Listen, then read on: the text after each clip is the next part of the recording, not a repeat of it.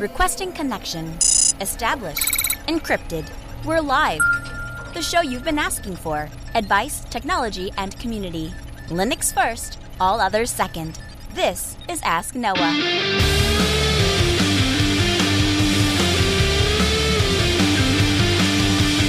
Live from Multispeed Technologies, the Ask Noah Show starts right now. This is the show where we came to do all the things on Linux they said couldn't be done and take your questions on how to do the same. The phone lines are open this hour. To be a part of the program, it is a free call, 1-855-450-NOAH.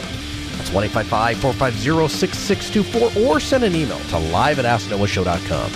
My name is Noah Chalai. I am your host. Delighted to be here with you as another episode of the Ask Noah Show kicks off this hour. So the FSF has called on Microsoft to release Windows 7 as FOSS. Yes, this is not a satirical news article. This actually happened. On January 14th, Windows 7 reached its official end of life, bringing an end to its updates, as well as 10 years of poisoning education, invading privacy, and threatening user security.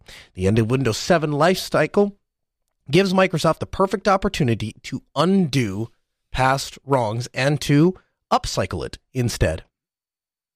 So obviously, to a certain extent, you can imagine what the view of the FSF is of Microsoft and, of course, of Windows 7. And, of course, you might imagine what they think of Windows 10. But take this for what it's worth. Every couple weeks when we cover a story on Microsoft, I get emails, I get telegrams, I get people that bump into me on the street, and every one of them asks me, what would Microsoft have to do to convince you that Microsoft loves Linux? Even some of the most respected people that I hang out with in the community that really have a good, that really keep their finger close to the pulse of this, have asked and said, I think Microsoft has changed. And this is the kinds of things that we're talking about. Those of us who lived through the 90s and watched the kind of just visceral hate that came out of Microsoft for anything open source, anything Linux, anything really that was a competition to Microsoft was hard to tolerate. It was hard to stomach, and it was factually inaccurate and oftentimes very malicious in nature. And so consider it from the FSF's perspective. Microsoft has this product, Windows 7. They're no longer using it. In fact, they're actively telling users that, hey, your whole screen has turned. The entire monitor displays a message that tells you how terrible Windows 7 now is and how you better get onto Windows 10.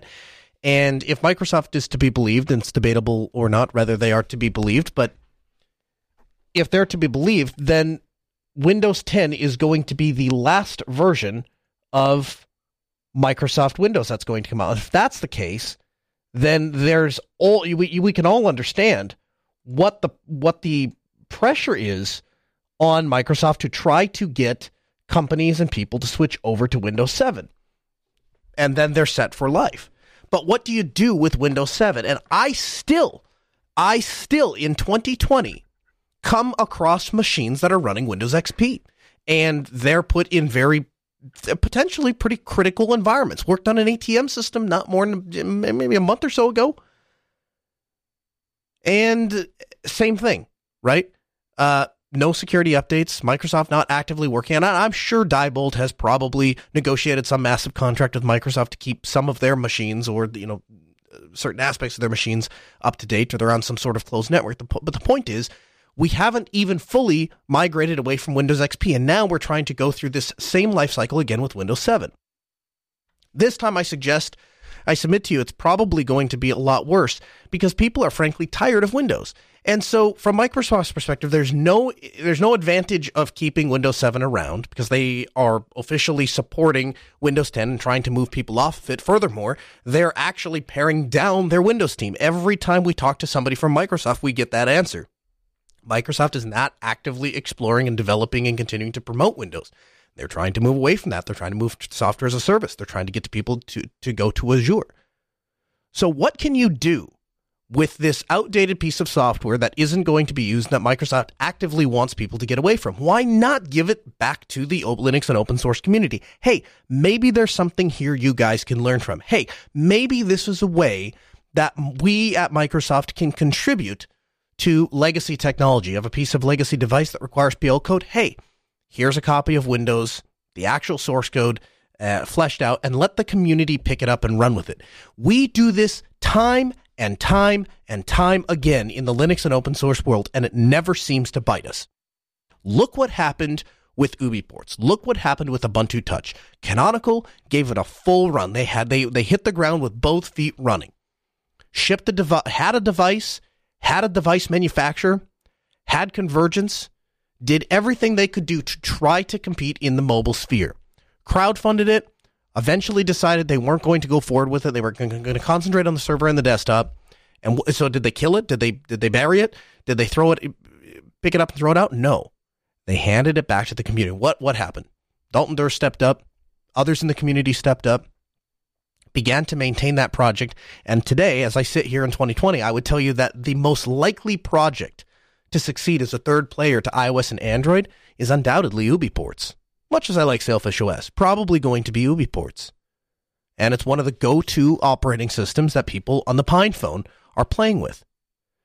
And so the community tends to step up anytime there is a gap. And Microsoft has that opportunity. Microsoft has a product that they don't want to support, that they don't want to pay to support, that they don't want to offer to their customers.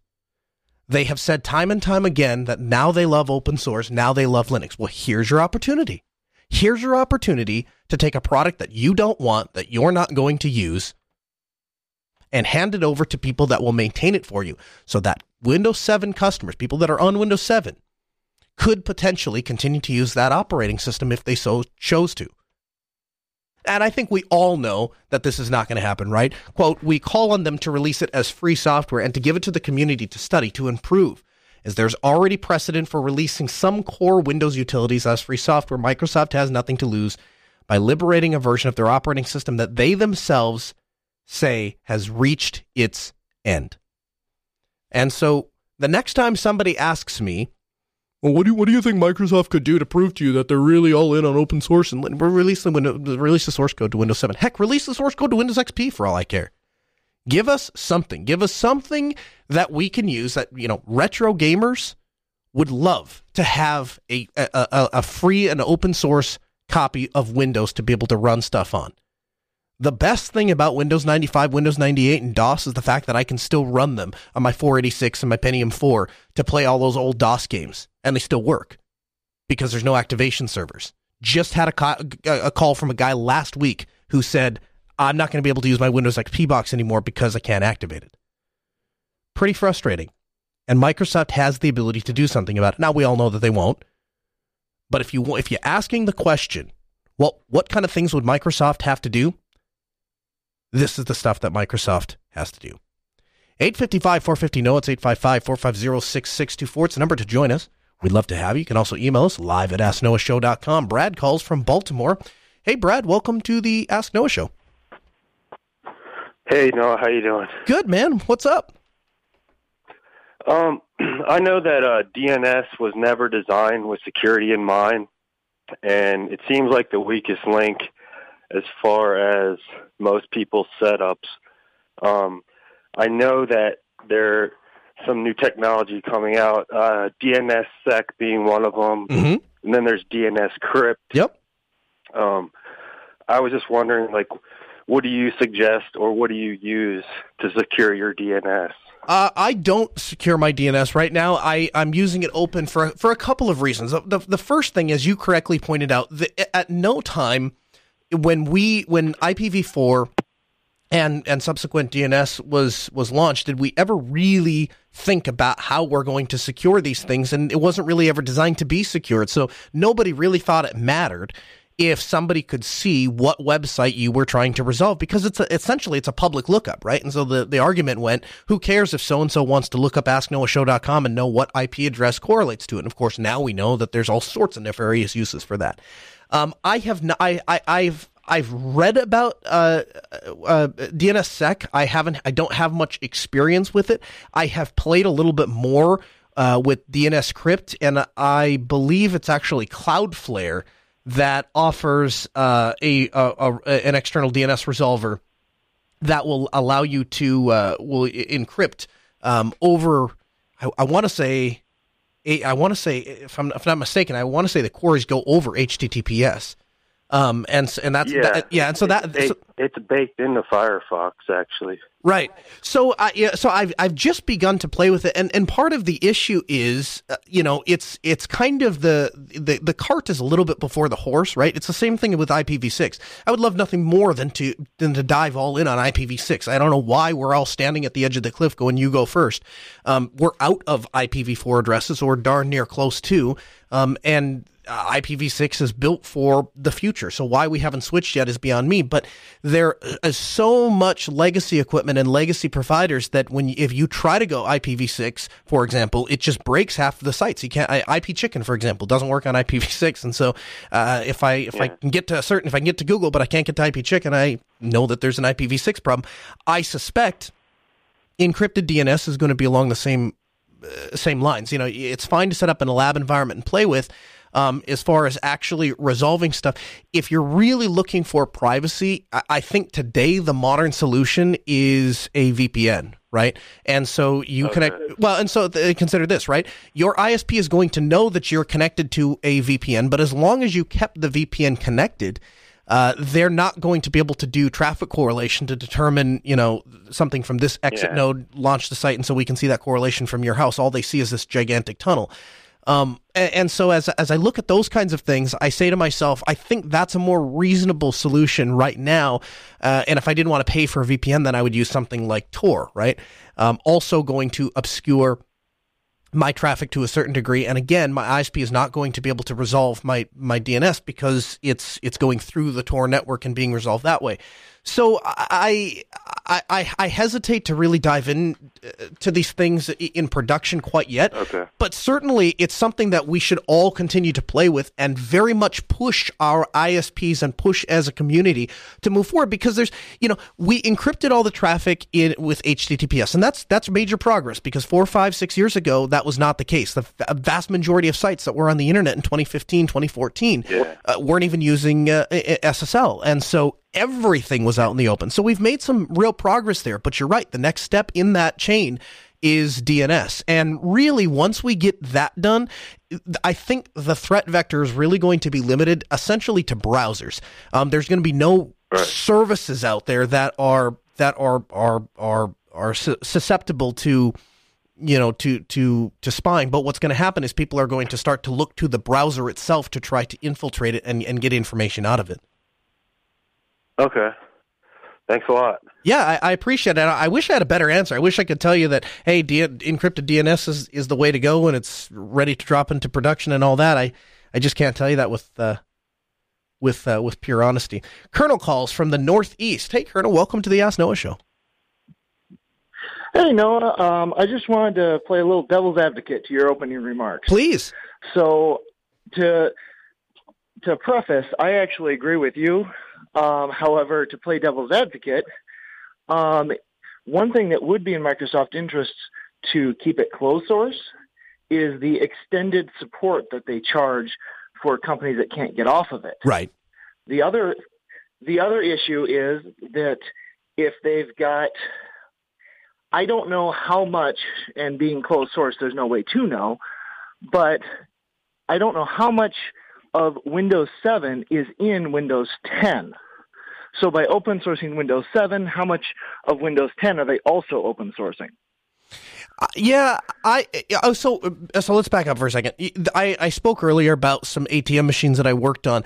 I strongly suspect, even though I'm not a big enough player that Microsoft has these conversations with me, but I strongly suspect Diebold has contracts in place that are still supporting XP. So to your point, I don't think that Microsoft is going. I think they stand to make more money on Windows 7 after Windows 7 went EOL than they ever stood to make before Windows 7 went EOL, right? Because prior to that, anybody could just buy a copy and use it. Now companies are going to have to pay out the wazoo to be able to continue to use their software and continue to get some sort of security updates. But even if you negotiate one of those big contracts, even if you're one of those players, there's still all of the research labs, all of the universities, all of the people that traditionally find problems in operating systems are no longer looking at Windows 7. They've moved on to Windows 10, because if you find something in Windows 7, there's really nothing you can do about it. And so the vast majority of eyes are going to be moving to a different operating system. So it's not in Microsoft's best interest to to hang on to something that they have officially pulled the plug on. And it is in their best interest, or it is in the community's best interest, to have access to that, is it not? Oh, no, I agree with you. I'm just pointing out one of the reasons why they may not open source it. Yeah, no, they even won't. if they, quote, now love Linux and open source. Yeah. It's, so just playing a little devil's advocate. Yeah, no, I appreciate the call. I don't think there's any chance. Microsoft is never going to, mark my words on this, Microsoft is never going to release something as open source and release a source code for something that they stand to make money on and that they have an exclusive market to begin with. The reason that they're open sourcing Visual Code, the reason that they're open sourcing PowerShell, the reason that they're open sourcing all of the other stuff that they're making available to Linux is not because they have some new profound love for Linux and open source. It's because they are looking around and saying, why are all these developers that work in these Microsoft shops doing all their actual development on Linux? Maybe because Azure runs on Linux.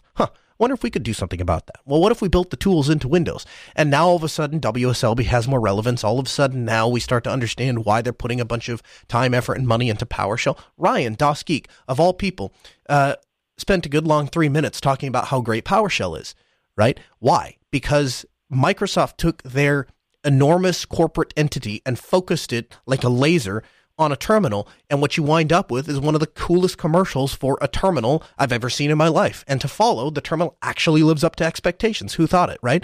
So there is, I think the best way to look at this is if you were fishing for gold, upstream there's somebody that's hacking off big chunks of gold and taking those and putting in a basket and carrying them off and making their money. And you're way downstream and you're picking up some of with a sieve, and you're kind of picking up little bits of flakes of gold that are swimming downstream, and you pick those up and say, hey, that's kind of a cool thing. That's how I look at Microsoft and their love for Linux.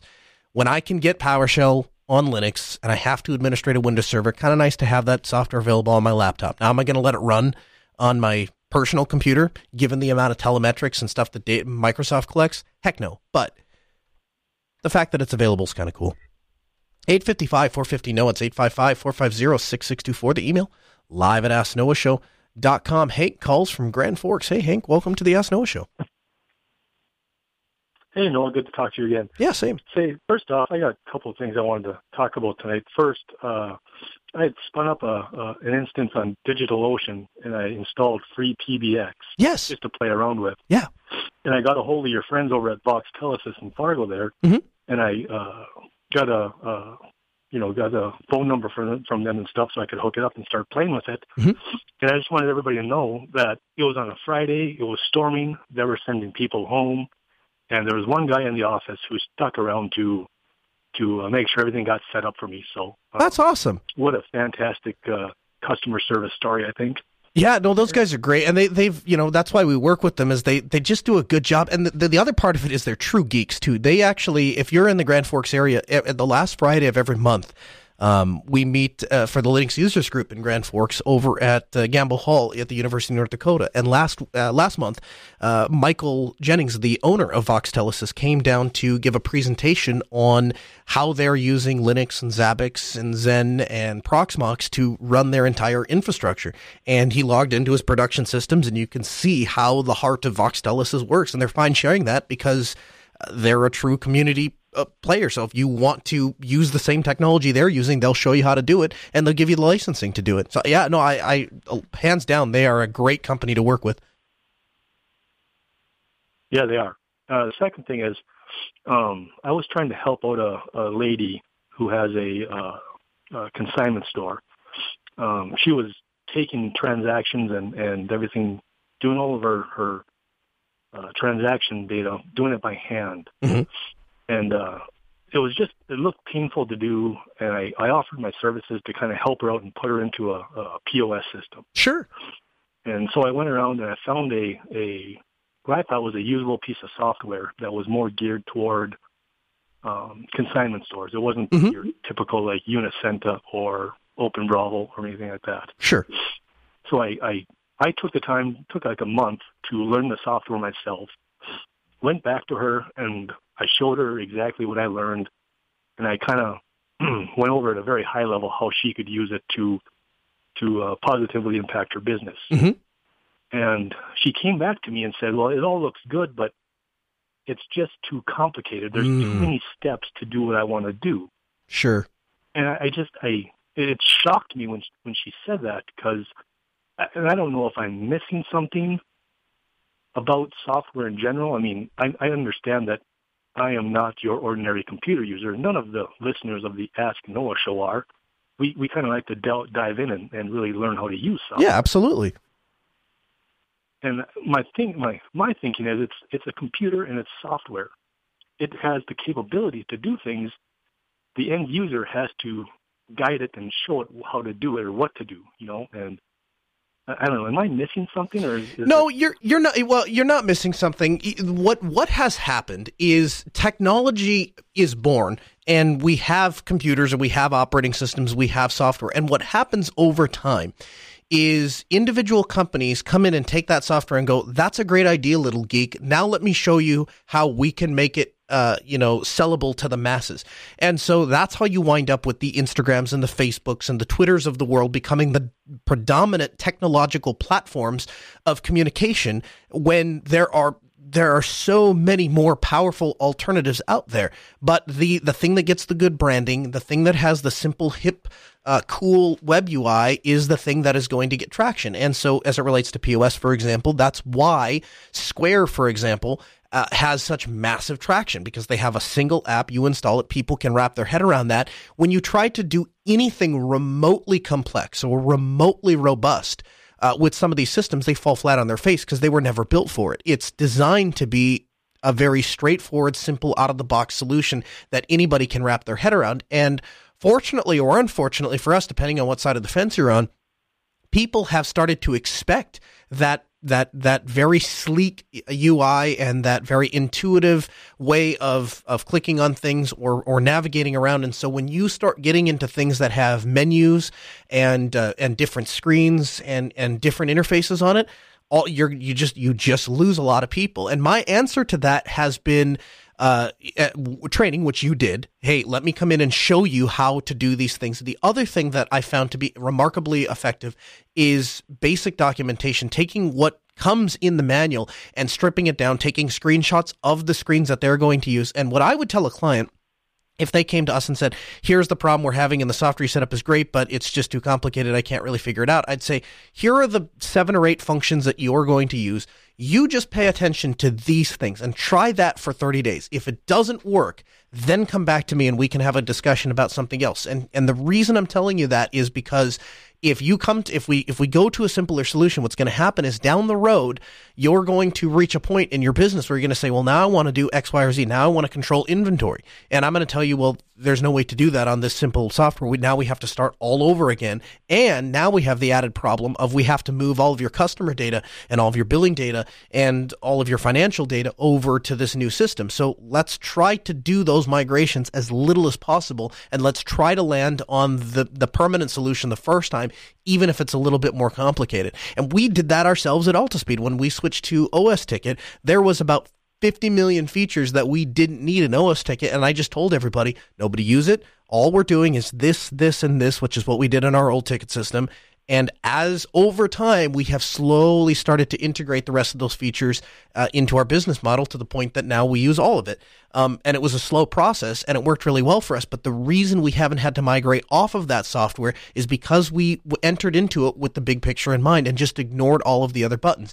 And I found that to be, I would say, maybe 25% successful, right? 75% of the time people are okay with that. 25% of the time people just say, nope, I want something simpler. And at the end of the day, the old saying goes, you can lead a horse to water, but you can't make it drink, right? If they're stuck on, I'm going to go to Best Buy and buy whatever big box solution they want to buy, let them do it. You're just going to make more money when they call you 6 months later and say, well, now we have to move off of this. Yeah, right. Yeah, I get all that. And, the other thing that's frustrating with her situation is she has a full-time job, plus she's trying to run a business. Sure. And she doesn't have the structure in place to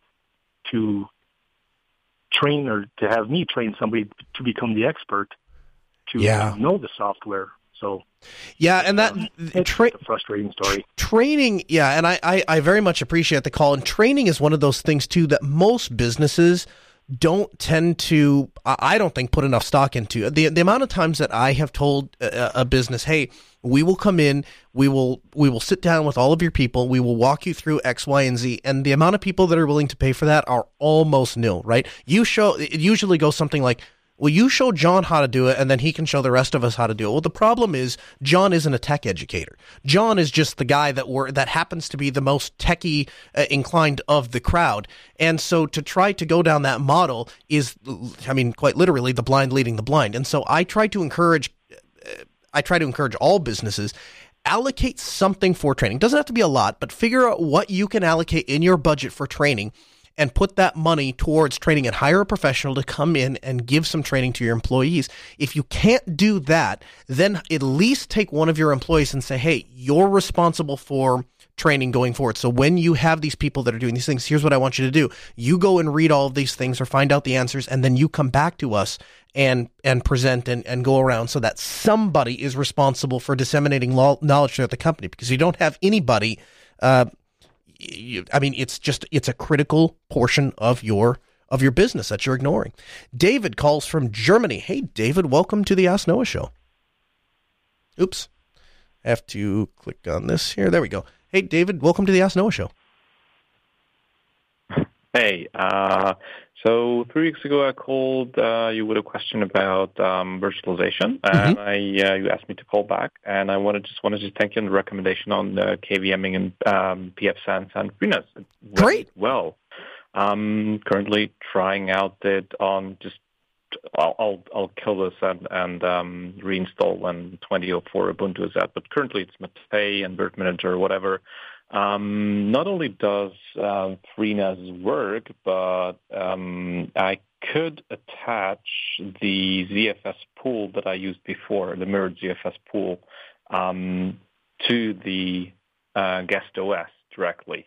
You cannot do that with Virt Manager. You have to actually edit the XML itself, but it's absolutely doable. So let me ask you this: is the ZFS pool running on the same box? Yes. So inside of Virt Manager, I'm just trying to think through this a little bit. If I went into Virt Manager and I clicked on Manage Storage and I added a new, I forget what they call it, but it added, I think it's a volume. If you add a new volume and browsed to where that ZFS pool was mounted, you can't add that directly? No, I think Virt Manager only allows you to create virtual disks. No direct attached storage. Interesting. Okay. That's interesting. I've never tried it with ZFS, so I've just tried it with. That's interesting. So, well, anyway, but you got it to work. That's the important part. And you said you virtualized pfSense as well. Yeah. I virtualized pfSense as well, and that works as well. And I would have a recommendation on. Can I call you back? One of the babies is crying. Yeah, you bet. Yeah, thanks for the call. I appreciate it. But yeah, give me a call back. I would love to hear that, because the nice thing about virtualization, right, is it lets you draw so much power out of one machine. So consider this, right? You have a CentOS box on a Dell server with 4 NICs.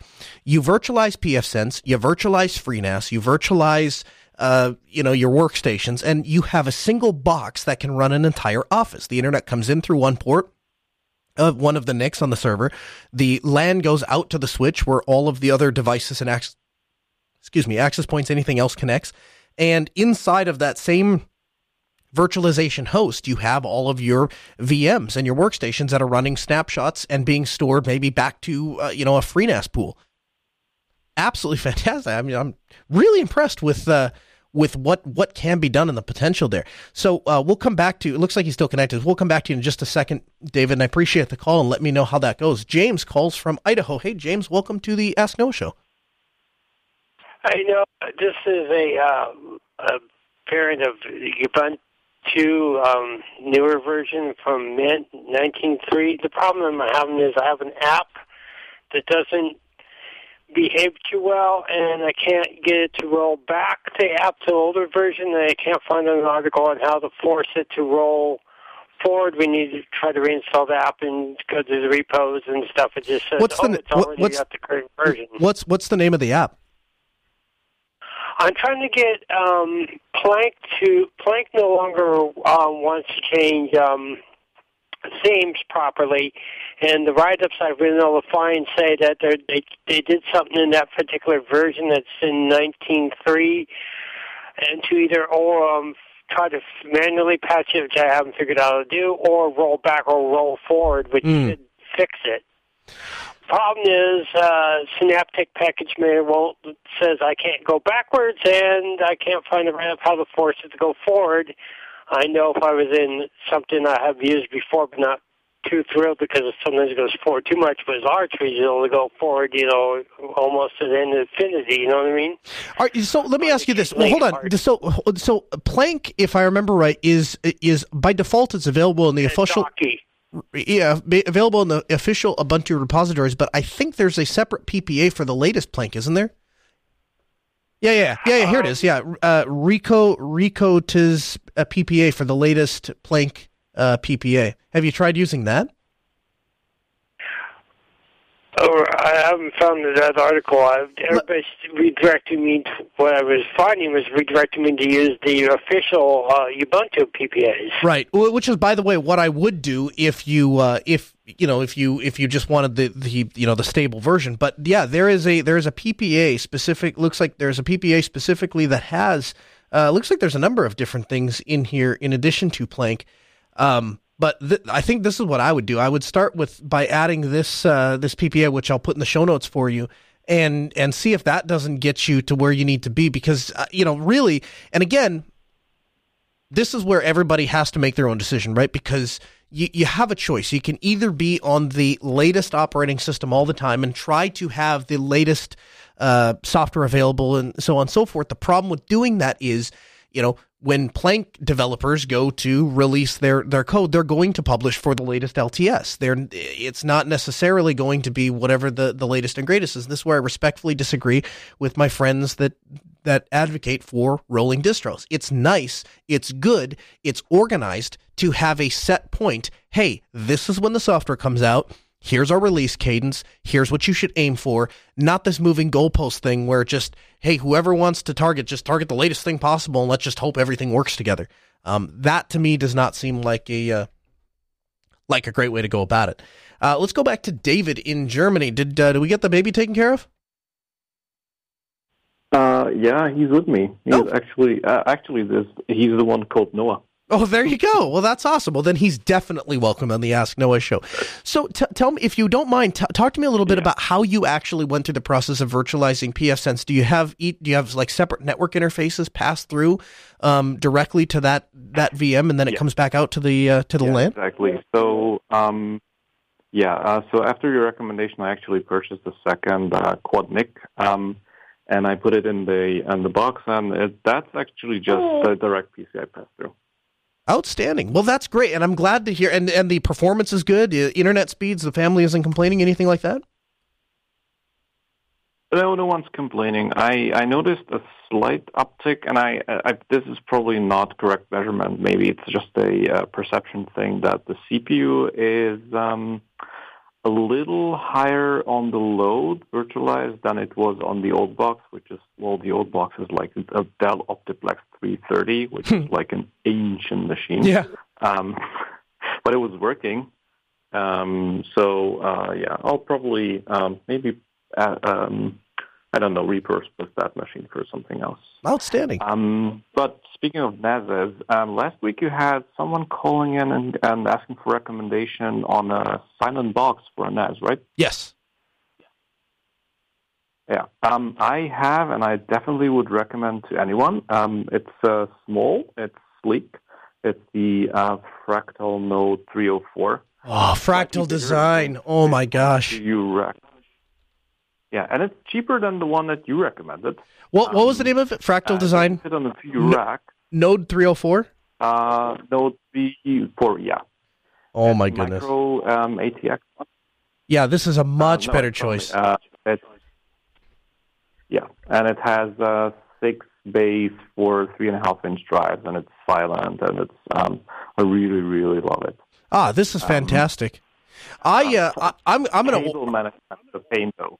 I ordered it was actually Rekai that made a recommendation for me to take a look at Fractal Designs, and when I rebuilt I built a Ryzen box. And when I did that, I went with a Fractal Design case, and I could not be happier with that case. The build quality, I mean, you pay for it, it's quality stuff, but the build quality is just second to none. It's a slick looking case, and the fact that this thing, you're right, it's cheaper than the Silvertone, and I can almost guarantee you that the build quality of this is going to be superior. It looks like they have a smaller one too. They have a 202 that's just a mini ITX. It's just a tiny little slim jobby. Man, this company is something else. Yeah, but I wouldn't use that for a NAS. Yeah, I wouldn't either because there's not enough drives. To expand later on. Yeah. That's right. Yeah.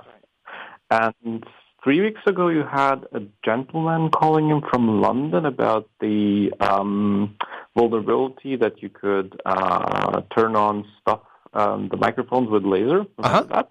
Uh-huh. Okay, so a slight thing on that. This is probably not the pressure of the photons turning on the microphones. So I don't want to plug a YouTube channel, but he does need plugging. Smart Every Day actually did a piece on this. Yeah. With one of the researchers. Yeah. And the researchers actually said they don't know why this happens. So sometimes I have the feeling that in a vulnerability-infested world, people just see malicious intent when there's only a bug or an unexpected effect. Mm-hmm. And maybe this is just people underestimating the complexity of technology. So I guess we just try to be aware of stuff and fix it and get on with our lives, because most of the cases not malicious intent. Sure.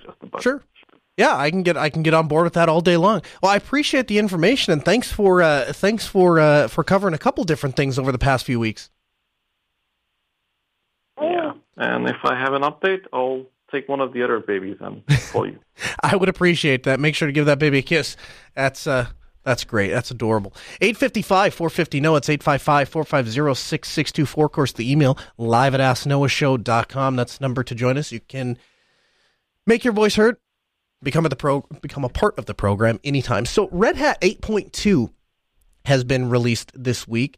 Nothing earth-shattering, but we thought we'd give it a mention. App streams, of course, if you're remembering, allowing system administrators to determine how close to the edge that they want to run, and it kind of helps split the difference. And I'm, of course, getting some slack in the chat room for making some disparaging comments for those who choose to use rolling releases. But Red Hat is trying to split that difference, and they're trying to give predictable 6-month release cadence cycles for minor releases so that people can know what to expect, and then you can choose what app train you want to be on and choose how fast you want to get software delivered. RHEL 8.2 beta is designed to make it easier for IT organizations to adopt production-ready innovations faster, and of course the same cadence and engineering process is also intended to help their hardware partners deliver hardware configurations and furthering customer choices for data centers. RHEL 8.2 beta furthers the development with GCC Toolset 9.1, Python 3.8, and Maven 3.6. So make sure to go check out RHEL 8.2. As a reminder, they give out a free license, a free developer license that you can go over to Red Hat and sign up for, and you're able to license a production copy of Red Hat for use for testing and playing and so on and so forth. So there is no longer a reason to use community respins if you're trying to test for a production environment. You can actually install RHEL under a developer's license. You can get everything tested and running, go to your boss and say, hey, look, isn't this working great? They say yes, they pay the license fee. You put it on a regular Red Hat subscription. You don't have to reinstall. You don't have to upgrade. You don't have to do any of the crazy things that we used to have to do back in the day to get Red Hat to work. So great job on Red Hat. Exciting to see another release. Thought we'd give it a mention. Now, because it seems like I can never go more than, a week without somebody coming up with a privacy violation. Ring is back in the news again. An investigation by the EFF of the Ring doorbell app, this time for Android, found it was packed with third-party trackers. sending out a plethora of customer information, personally identifiable information. Now, there are 4 main analytics and marketing companies that were discovered to be receiving this information.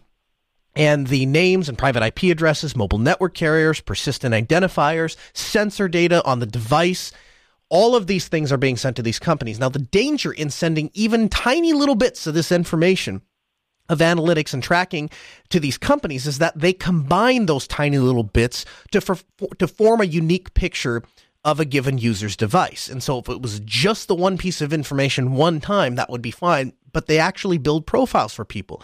And that cohesive whole represents a fingerprint that allows them to start to follow you anywhere that you go and interact with anything that you interact with, and what other apps you interact with, and what other devices you interact with. And so essentially they're providing trackers the ability to spy on what a user's doing with their digital lives. And all of this takes place without any real notification to the user, without any real consent to the user, other than the EULA that you sign up when you start the app. In most cases, there's no way to mitigate the tracking once it's done, once those companies have that information, thanks to third-party doctrine, which we've covered multiple times on the show, and third-party doctrine law. They don't have a responsibility to give you oversight over that. And even when that information is not misused and used precisely for the stated purpose, it still has a whole bunch of side effects that aren't disclosed to the user. So their testing using the Ring Android version 3.21.1 revealed that personal information delivery to Branch.io, Mixpanel.com, AppsFlyer.com, and Facebook.com, Facebook via its Graph API, is alerted anytime the app is opened, and upon the device actions such as app deactivation after the screen is locked due to inactivity. Information is then delivered to Facebook, and if you don't have a Facebook account, even if you don't have a Facebook account, that information is still delivered to Facebook. It includes the time zone, the device model, the language preference, the screen resolution, the unique identifier, which persists even after you reset the OS level advertiser ID. The Branch describes itself as a deep linking platform, which a number of unique identifiers, as well as the local IP address and model and screen resolution, so on and so forth, all of that stuff is being sent. AppsFlyer, the big data company focused on the mobile platform, is given a bunch of information as well when the app opens up. Certain actions, such as interacting with the neighborhood section of the app, that information includes your mobile carrier, when Ring was first installed, when it was first launched, a number of unique identifiers within the app, whether or not AppsFlyer is tracking came pre-installed on the device. That last bit of information is presumably to determine whether AppsFlyer is tracking the included bloatware on low-end Android devices. So manufacturers often offset the cost of device production by selling consumer data. And, when we have watched that and speculated on that when like Chromebooks came out and the Chrome PCs came out, we started looking and said, how can you sell this thing for $150, $200? This is crazy. Well, this is how they're doing it. This is why you can walk into Best Buy. This is why you can walk into Lowe's and go and spend $200 and get a 1080p or 4K or whatever camera that you're putting on the side of your house. It's because they're augmenting it by selling your information. The most alarming thing that came out of this was AppsFlyer also receives the sensors installed on the device and the current calibration settings. And so Ring is giving Mixpanel the most information by far: users' full name, their email addresses, device information such as the OS version, the model number, whether Bluetooth is enabled, the app settings, the number of locations a user has on Ring devices installed on. All of that stuff is being collected and sent to Mixpanel. Mixpanel briefly mentions in Ring's list of third-party services, but the amount of sheer data that Ring is handing over to them is nowhere to be found, really. And so a massive, massive thank you to the EFF for actually digging into these things. And if you want, we'll have the article linked in the show notes. You can go through and read. It's actually fairly fascinating. They outline the details of how they actually set up devices to capture all of this network traffic. And because all of the traffic, thank God, is at least being sent in HTTPS, it makes it more difficult to decipher. And so they go through some of the techniques and the ways that they set up these things to block certain noise from the Android device from all of the other apps that might call out, and just concentrated on the Ring app and what Ring is talking out. But I was having a conversation with Brandon Johnson today, and him and I were talking about this, and he said, yeah, it's like every other week it comes up. And I said, listen, I'll stop talking about Ring when they stop treating people's personal, private, in their home cameras like public property. The fact is, we just went through this, not 3 months ago? They just got caught basically not handling customer information correctly, and that information was leaked to include camera recordings from the insides of people's houses. And this is getting out, and nobody is talking about this. Nobody cares. People just go out and buy the very next thing.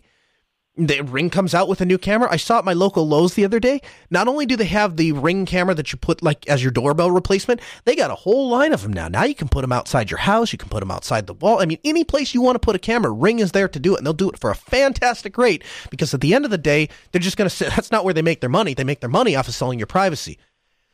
Absolutely infuriating. 855-450-NOAH. That's 1-855-450-6624. The email, live@asknoahshow.com. Another follow-up. This comes to us from Reuters. Apple dropped plans to let iPhone users fully encrypt the backups of their devices in the company's iCloud service after the FBI came to them and said, hey, this is really going to hurt our investigations. So 6 sources told Reuters the tech giant's reversal about 2 years ago had not previously been reported on.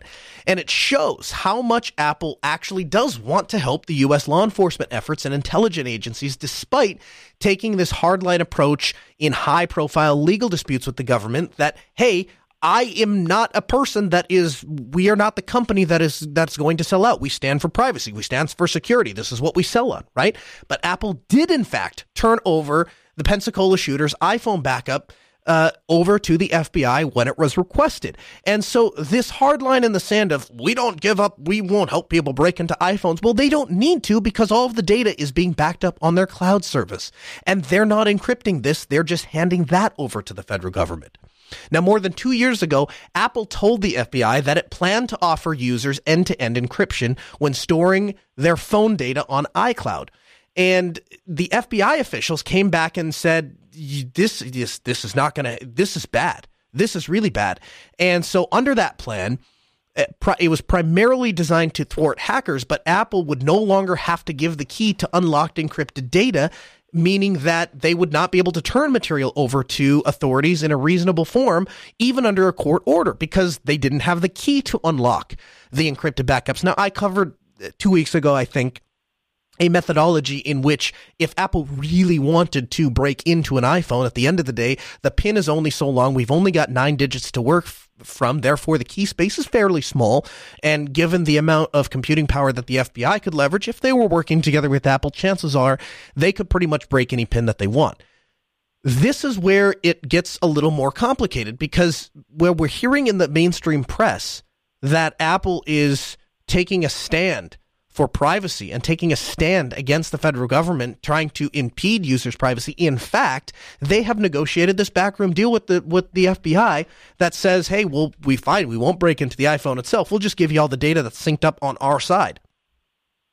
In private talks with Apple soon after, representative of the FBI's crime agent and its operational technology division objected to the plan, arguing that it would deny them the most effective means for gaining evidence against iPhone-using suspects, the government sources said.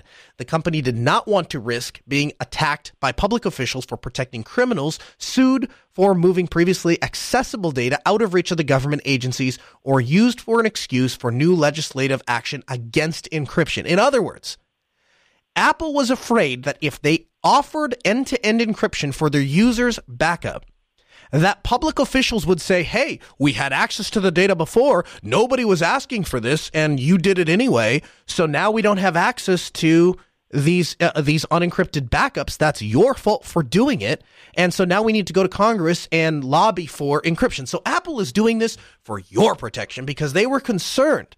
They were concerned for you that laws would get passed that would restrict their ability to implement encryption. That's why they gave the FBI access to unencrypted copies of your iCloud data. Instead of protecting users with iCloud end-to-end encryption, Apple has shifted to focus on protecting some of the most sensitive user information, such as saved passwords and health data. Yeah, because I'll tell you what, the most valuable thing on my phone is the passwords I saved from sites that probably store them in plain text anyway, and my pulse from my my smartwatch, right? That's what I really care about. Now, the texts, my emails, the photos, that's no big deal. But my passwords and my health data, that's what I want protected. Backed up contact information, texts, iMessage, WhatsApp, and other encrypted services remain available to Apple employees and authorities. In October of 2018, the Alphabet Incorporation, Google, announced a similar system to Apple to drop a plan for secure backups. The maker of Android software, which runs on about 3/4 of the world's mobile devices, said that users could back up their data to its cloud without trusting the company with the key. Two people familiar with the project said that Google gave no advance notice to government and picked a time to announce it when encryption was not in the news. The company continues to offer the service but declined to comment on how many users have taken the option up. The FBI did not respond to request to comment on Google's service for the agency's approach to it. So there you have it. If you're one of those people that sit around and say to yourself, Apple is the answer to our privacy woes, I would still argue that Apple probably has a better stance than Google, just in general, about privacy. But just don't make any mistakes. These people are out to get your data. They make their money off their data. They make their money off your data. They want to be in bed with the government because if they're able to work and cooperate with the FBI, they get favor from the FBI. And so I think, I don't know why this story is coming out now, because again, this was plans that were talked about over 2 years ago and then never went forward. I suspect it's something along the lines of the Apple got drugged through the news yet again and called out by the Trump administration and the FBI for not being cooperative when in fact they dropped plans to encrypt the iCloud backup specifically to help people. So I think that's pretty frustrating. But we have the link in the show notes if you'd like to read it yourself. Check that out, podcast.asknoahshow.com. Now, at the end of the show, last week we ran out of time. And so if you're not getting the show notes, if you're not going over to podcast.asknoahshow.com, then you're not getting the full show because we never, ever get through everything that's in the show docket. Well, last week I made a reference to something I planned to get through later in the show. Guess what happened? We ran out of time. It's PiWigo, P-I-W-I-G-O, PiWigo.org. And PiWigo is an open source photo gallery software for the web. It's designed for organizations, teams, and individuals. Now, they have a mobile app, and I've started to use PiWigo because what I'm trying to do is get myself off of any sort of cloud service whatsoever, and that includes Google and Google Photos. One of the things, and I mentioned this on the program before, when you get a warrant to search somebody's camera, you might get the last 25, 30 pictures that they took. Oh, well, it was pertinent to the crime, wasn't pertinent to the crime, but you got the last 30 pictures, right? These days, when somebody goes through your phone, man, they're getting every picture you as a person took. Every single picture. Since the time my kids are growing up in the world of cloud services and Google. And so when they take pictures, my 9-year-old takes pictures with his phone, that's tied to his Google account. And so 45 years from now, if he were to ever be arrested or detained, and they were to get a search warrant to search his phone, they're going to go back and find pictures from 45 years ago. So it's a massive problem to me to have all of your data in one place that's super accessible to not just the government, but just everyday hackers. The celebrity mishap that happened a few years ago where there was a large amount of iCloud photos dumped onto the internet was because of poor user security. But nonetheless, it wasn't some government or state-sponsored attack. It was just some creep inside of his bedroom that figured out the password reset questions, right? And so he was able to get and access data that he shouldn't have been able to access. So things like PiWigo, I believe, are the solution to that. It will allow me to have the kind of pictures that I want access to available to me anywhere I want access to them. And once pictures that I don't necessarily need syncing to devices or they're retired, I can just move them to a regular FreeNAS storage or storage system of my choice and get those out of the limelight. And so Piwigo, Piwigo. Again, we'll have a link for you in the show notes. Make sure to check that out. Matt writes in and says, hey, Noah, first off, thanks for everything you do for the Linux and open source community. I have a hosted PBX legal concern. I use Voxtelesys for my SIP trunking provider. Could I use them as a SIP provider and the hosted FreePBX or 3CX and provide services to my client? If we build a client monthly per extension, are there any legal concerns that you know of that my company would need to fulfill in order to be in compliance? And the answer to that question is no, you can't do that. In order to offer phone service, you have to be a registered telco. And so what'll happen is it'll go fine for a while. And at some point, the federal government's going to come knocking and say, hey, are you a registered telco? Do you pay the telco taxes that you have to pay? Well, we're here to collect. And if you want more information on that, I invite you to chat with Voxtelesys, because they would be more than happy to explain the uttermost details of it, as they have to pay those taxes. Hey, if you want the latest, follow us on Twitter at AskNoahShow. That's where you'll find out if the show isn't happening or delayed for whatever reason. We have community get-togethers, those kinds of things, as well as the Linux user group that happens right here in Grand Forks. Want all that information, go to twitter.com. Follow us at AskNoahShow. The Ask Noah Show continues next Tuesday at 6 p.m. Central. Huge thanks to Sarah R. Call Screener, JT, executive producer. We'll be back next Tuesday at 6 p.m. Central. Have a good week.